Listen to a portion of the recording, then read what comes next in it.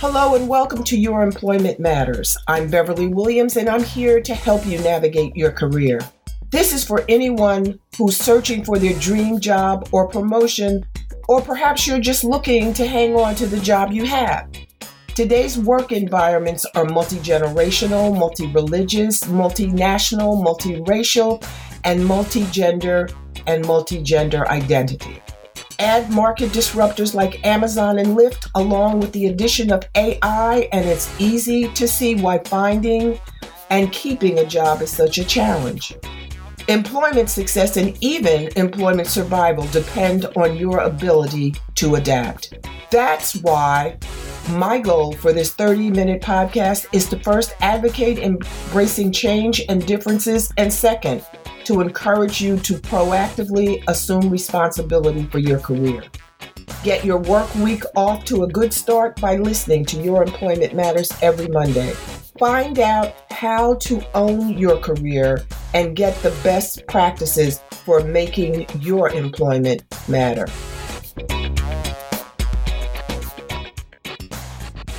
Beverly, thank you so much for joining me on the podcast today. Oh my goodness. Jen, I have been looking forward to this for such a long time. Unfortunately, our technical glitches compromised our great collaboration, but we move forward because that's what we do.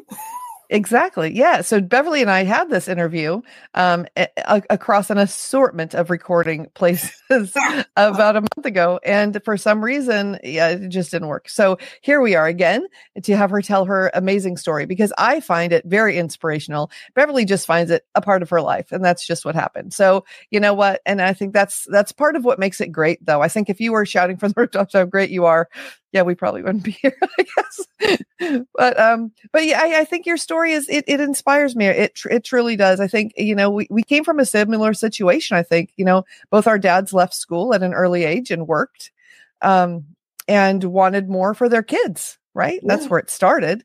So yeah, tell me a little bit about your journey. Well, as you said, my father left school when he was, I don't think he reached the 8th grade.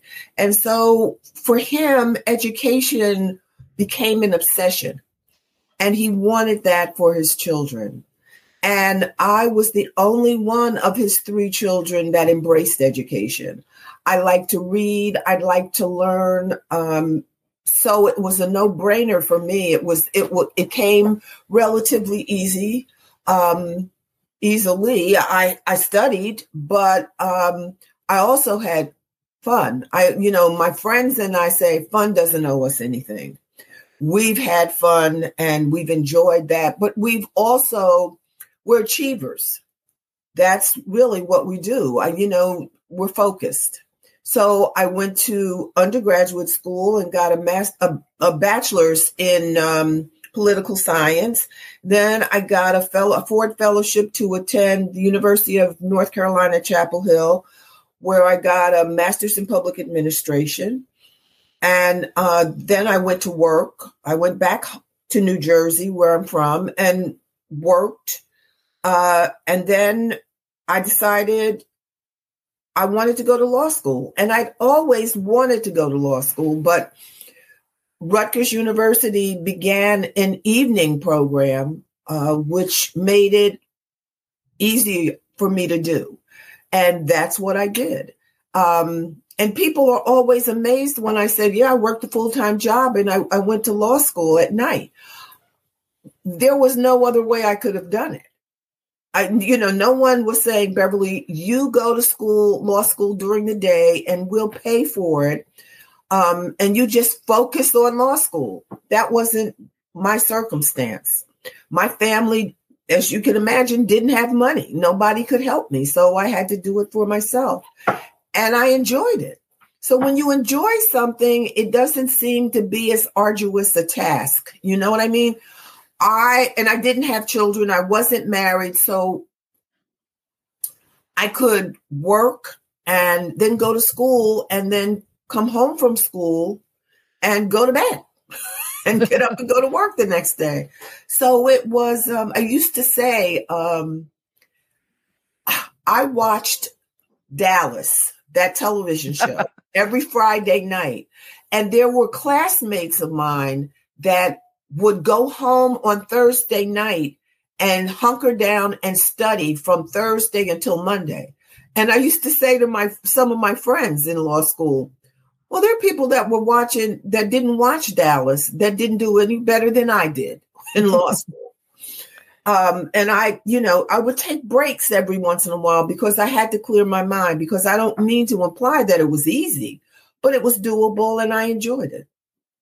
And then somebody came to me in my last year and told me that they wanted me to apply for a law clerk position, a prestigious law clerk position. And if attorneys know that if you can get the right clerkship, that can really change how you move forward as an attorney. But they don't pay much. And I had bought a house my last year in law school. I don't know, timing wasn't right, but it was one of my best decisions. So it turned out. And it was a 2-family house. So I had income toward the mortgage, which was helpful because I was making peanuts as a law clerk. And it really did help me as an attorney move in circles that I wouldn't have otherwise moved in. And I was afforded opportunities that I would not have been afforded. And I landed a job that I'm reasonably sure would not have turned out as well. Because the job that I was offered while I was still in law school, before I found out that I got the clerkship, it was with a prestigious New York firm in the area that I wanted to specialize in. So when I got the clerkship, I was like, oh, I can't take this clerkship. I can't afford it. There's no money.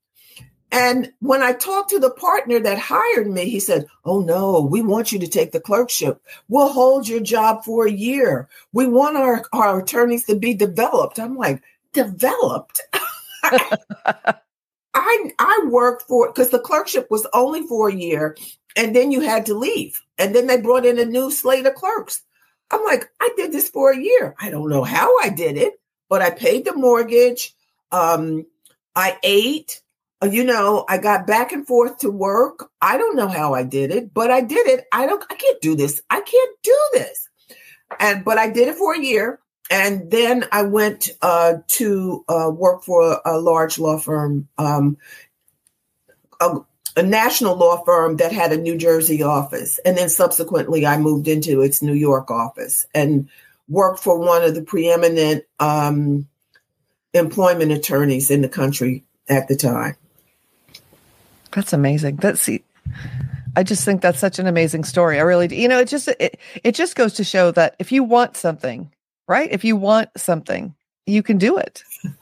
You just have to work, but it's not easy. You're not saying it was easy. I'm not saying it was easy. It was doable.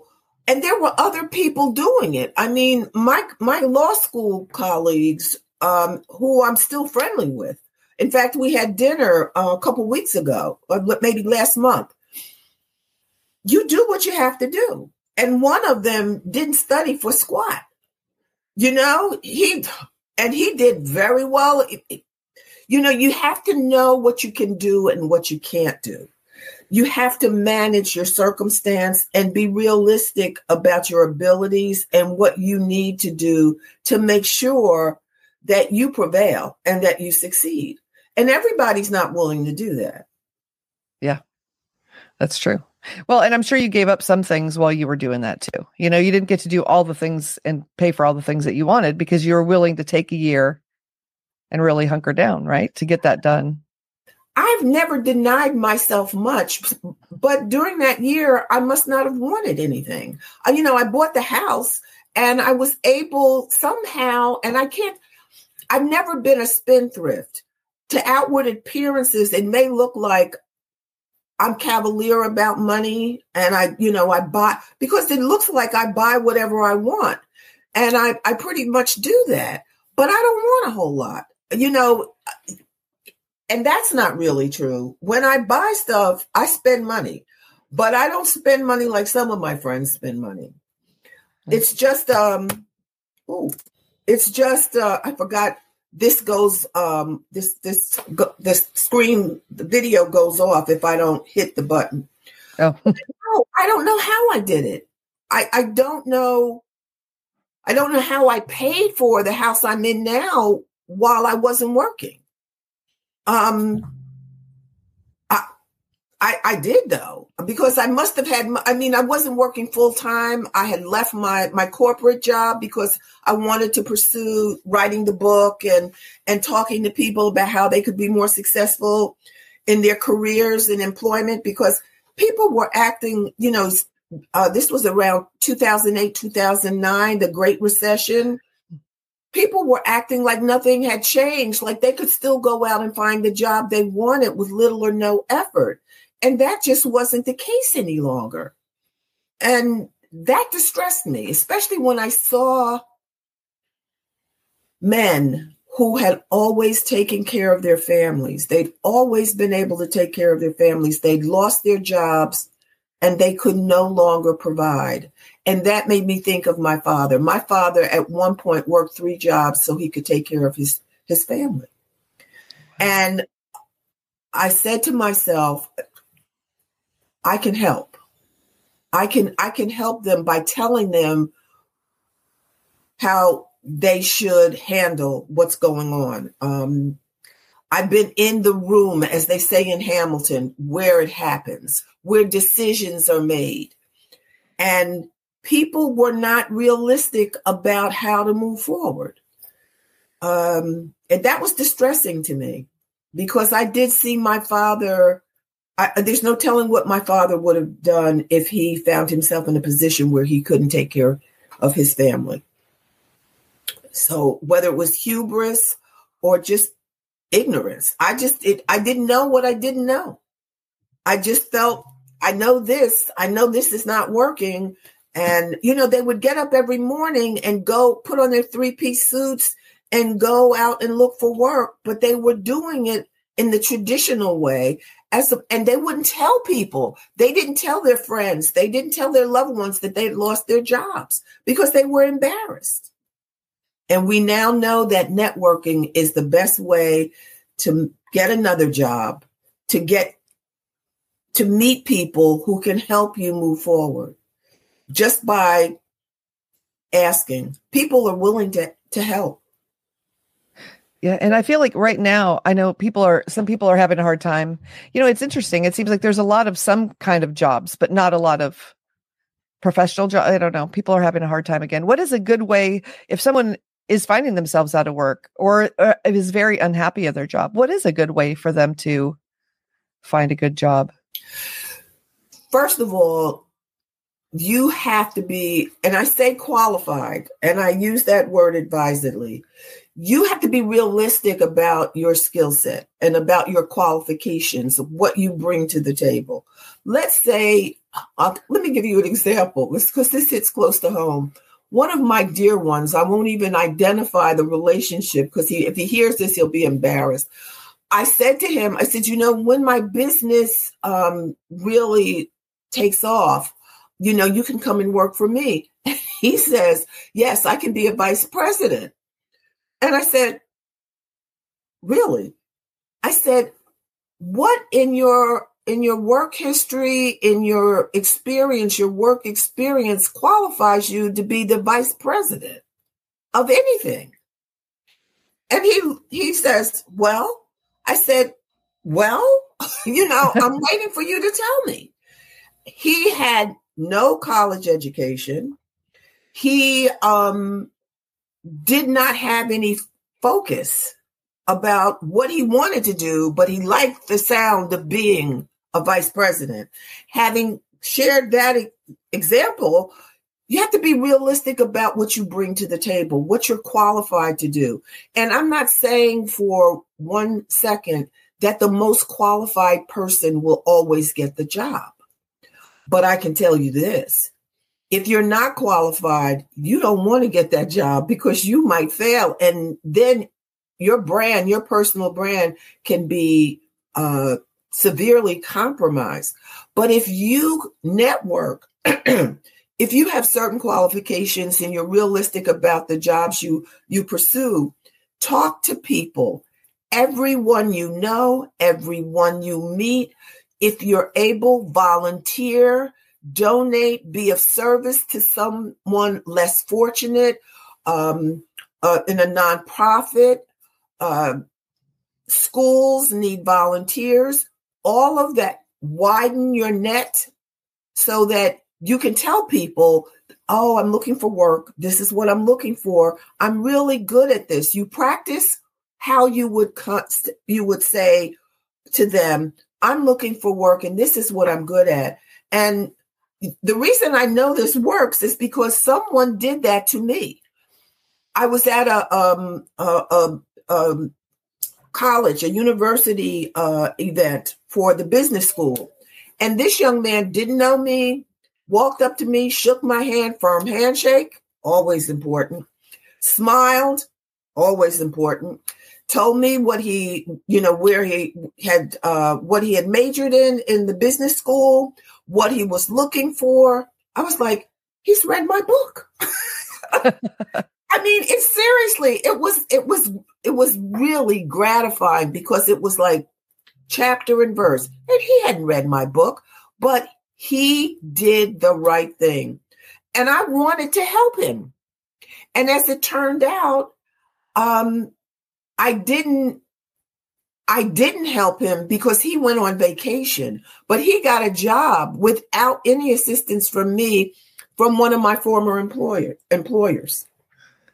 Oh, wow. And I wasn't surprised. But you have to be ready. You have to be dressed appropriately. And that's appropriate for the employer whose job you're seeking. If you're working for a rock band, if you want to go work for a rock band, you're not going in a 3-piece suit. But if you want to work for a Fortune 500 company, I wouldn't suggest that you start out with purple hair and flip-flops. Yeah. Just wouldn't. Now, you can do it if that's who you are and you're not willing to change. That's the other thing. To thine own self be true. The way you start out is the way you want to finish. You don't want to go in a 3-piece suit and then after you get the job, start wearing flip-flops and dye your hair purple. That's going to be a problem for you, whether you realize it or not. And yes, you can say, well, I have a right to wear flip-flops and I have a right to have purple hair if I want purple hair. And they have laws now on the books in many states they call Crown Acts. You can't discriminate against people because of their hair. It could be ethnic, it could be religious. You cannot or should not, because whether you know it or not, people, in spite of laws, guess what? People still discriminate. Yeah. Go figure. Yeah, they do. It's a thing. Yeah. Yes, it's a thing. It's a real thing. And as women, and especially women of a certain age, we know better than many how it happens and why it happens and that it happens more than it should. Yeah. Which, and I say this all the time. I just don't understand. I don't understand any kind of discrimination. I just don't. We're all people. Like, how is it a thing? I don't even know. Yeah, I feel like the older I get, the more invisible I get to people outside. Which is why do you feel that way? Thing. I don't know, because people don't seem to notice me as I don't know. And part of that is probably me, I guess. Probably. Because there's nothing that I'm looking at you. There's nothing that would say, oh, I should ignore her or pay no attention to her. How tall are you? 5'8". Yeah, see, you're tall. I'm tall. I'm 5'9" or 10. I think I at one point I'd grown an inch. And I said, but when you get older, aren't you supposed to shrink? Oh my gosh, that happened to me. I went to the doctor and they said, you're 5'9". I said, no, this is like last year. I was 54. I've not grown. Yeah, you've grown an inch. I went to another doctor. They said, yeah, you're 5'9". I don't know. How does that happen? Yeah, they say you shrink. There's no way I should have grown. Right. One of my dearly departed friends, he was one of my godchild's grandfather. He used to call me the peacock. Look at her. Look at her getting out of the car. She walks like a peacock. I've always had good posture. So that may be part of it. And plus, someone said, I walk like with my nose in the air, like I'm better than other people. And I said, but I don't feel that way. But that's what people think when they see you. I said, well, that's on them. Yeah. No, I feel like no apology. No, you have confidence. And then some people are that's hard for some people to deal with, I guess, is that you're a very confident woman.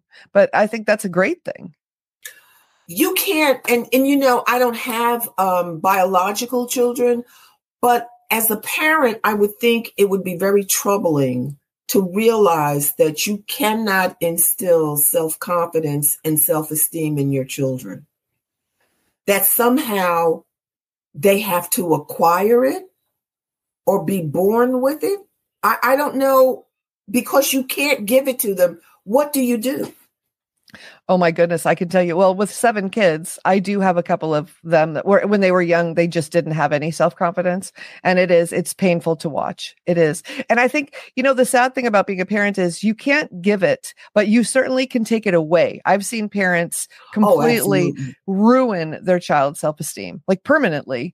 And it's the worst thing. But yeah, it's very hard to watch. And what you can do is just set them up to do the things that they're successful at so that they genuinely feel successful. I feel like in this day and age where we're giving everyone a trophy, that is not helping anyone's actual self-esteem at all. But when you have them do the things that they really are good at, and then they find their own success. I think for me as a parent, that's been the best way to do it. Well, that's important because you should carry that on into the workplace. Don't apply for jobs that you're not qualified for because you get rejections, but you don't want to start out in jobs where you won't be successful because that's just going to be self-defeating and it's going to make you feel badly about yourself. So you want to set yourself up for success and not failure. And I don't think people really understand that because they want the money, they want the accolades, they want the attention, but it will come if you take the right steps in the right order. Now, after you reach a certain level, you're going to hear stuff. You may hear stuff like stretch assignment. This is a stretch assignment. This means that you may not be qualified for this job, or you may not think that you do well in this job, but we see something in you and we're going to give you this opportunity. I've been in situations where one of my bosses said, oh, Beverly's going to handle this, such and such and such. And I'm like, I don't know how to do that. I didn't tell him I knew how to do that. But because failure was not an option given my circumstances, I had to figure it out. And you can figure it out. One of the things I strongly recommend that people do, whether they're looking for a job or not, create a network, a support network for yourself of like and different minded people so that they can be your sounding boards and you can provide the same service for them, because that will help you move forward. And it has to be people whose opinion you value, who make good decisions, and by their conduct will be an attribute to the group and not a detriment. It doesn't matter how much you like them. If they're not going to be helpful, you don't want them in that group, because your career is going to be affected by the feedback you get and the advice that you're given by those people in that group and by other people. Yeah, that's really good advice. And you have a podcast about employment. Your Employment Matters. What made you decide to start the podcast? I belong to a women lawyers group in a not even the county I live in. I was practicing in that county. I don't any longer, but I've remained a member of the group. And we had a meeting, a luncheon meeting. This was before COVID. And one of the members was talking about her podcast. And she said, the podcast provider is the cost is reasonable, blah, blah, blah, blah. And I said, reasonable cost, because I didn't have a lot of money. I was going through my retirement fund, writing the book and writing content that I still have that I'm holding on to, because at some point I'm going to show it to somebody and they're going to say, Eureka, this is just what we need. But anyhow, I moved forward and things just turned out the way they should. I don't know what to tell people. Working hard is important. Getting out there and being the kind of person that can make a contribution.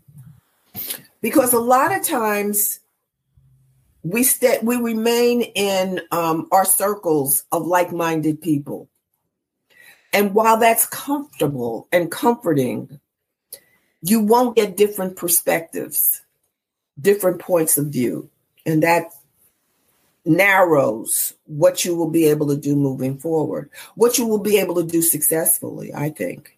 Not always, but, you want to put yourself in the best position to be successful. Well, on that, I think that's a good time to end. This has been really a really good conversation. I love it. And if someone has questions about employment, they can listen to your podcast. Your Employment Matters with Beverly Williams. It's on iTunes, Spotify, anywhere podcasts are found. My book is Your GPS to Employment Success, How to Find and Succeed in the Right Job. And you can go to my website, youremploymentmatters.com, for information about the book. And it may be easy to access the podcast from my website. But I've enjoyed this so much, Jen. Thank you so much. Me too. You're welcome. And I'll have links for all that so everyone can find your things very easily, because I think it's so important. And Beverly, I've enjoyed having you again. Thank you so much for taking the time out of your busy day to talk to us. Until next time. Thanks for listening to Your Employment Matters with Beverly Williams. If you found this podcast helpful, please subscribe and leave a review. I truly appreciate your support, and that helps other listeners find the podcast. If you have a comment, question, or suggestion, you can reach me at bawilliams@youremploymentmatters.com. My book, Get the Job Done, is available on Amazon.com and BarnesandNoble.com. Please join me again next week. Until then, remember to embrace change and differences.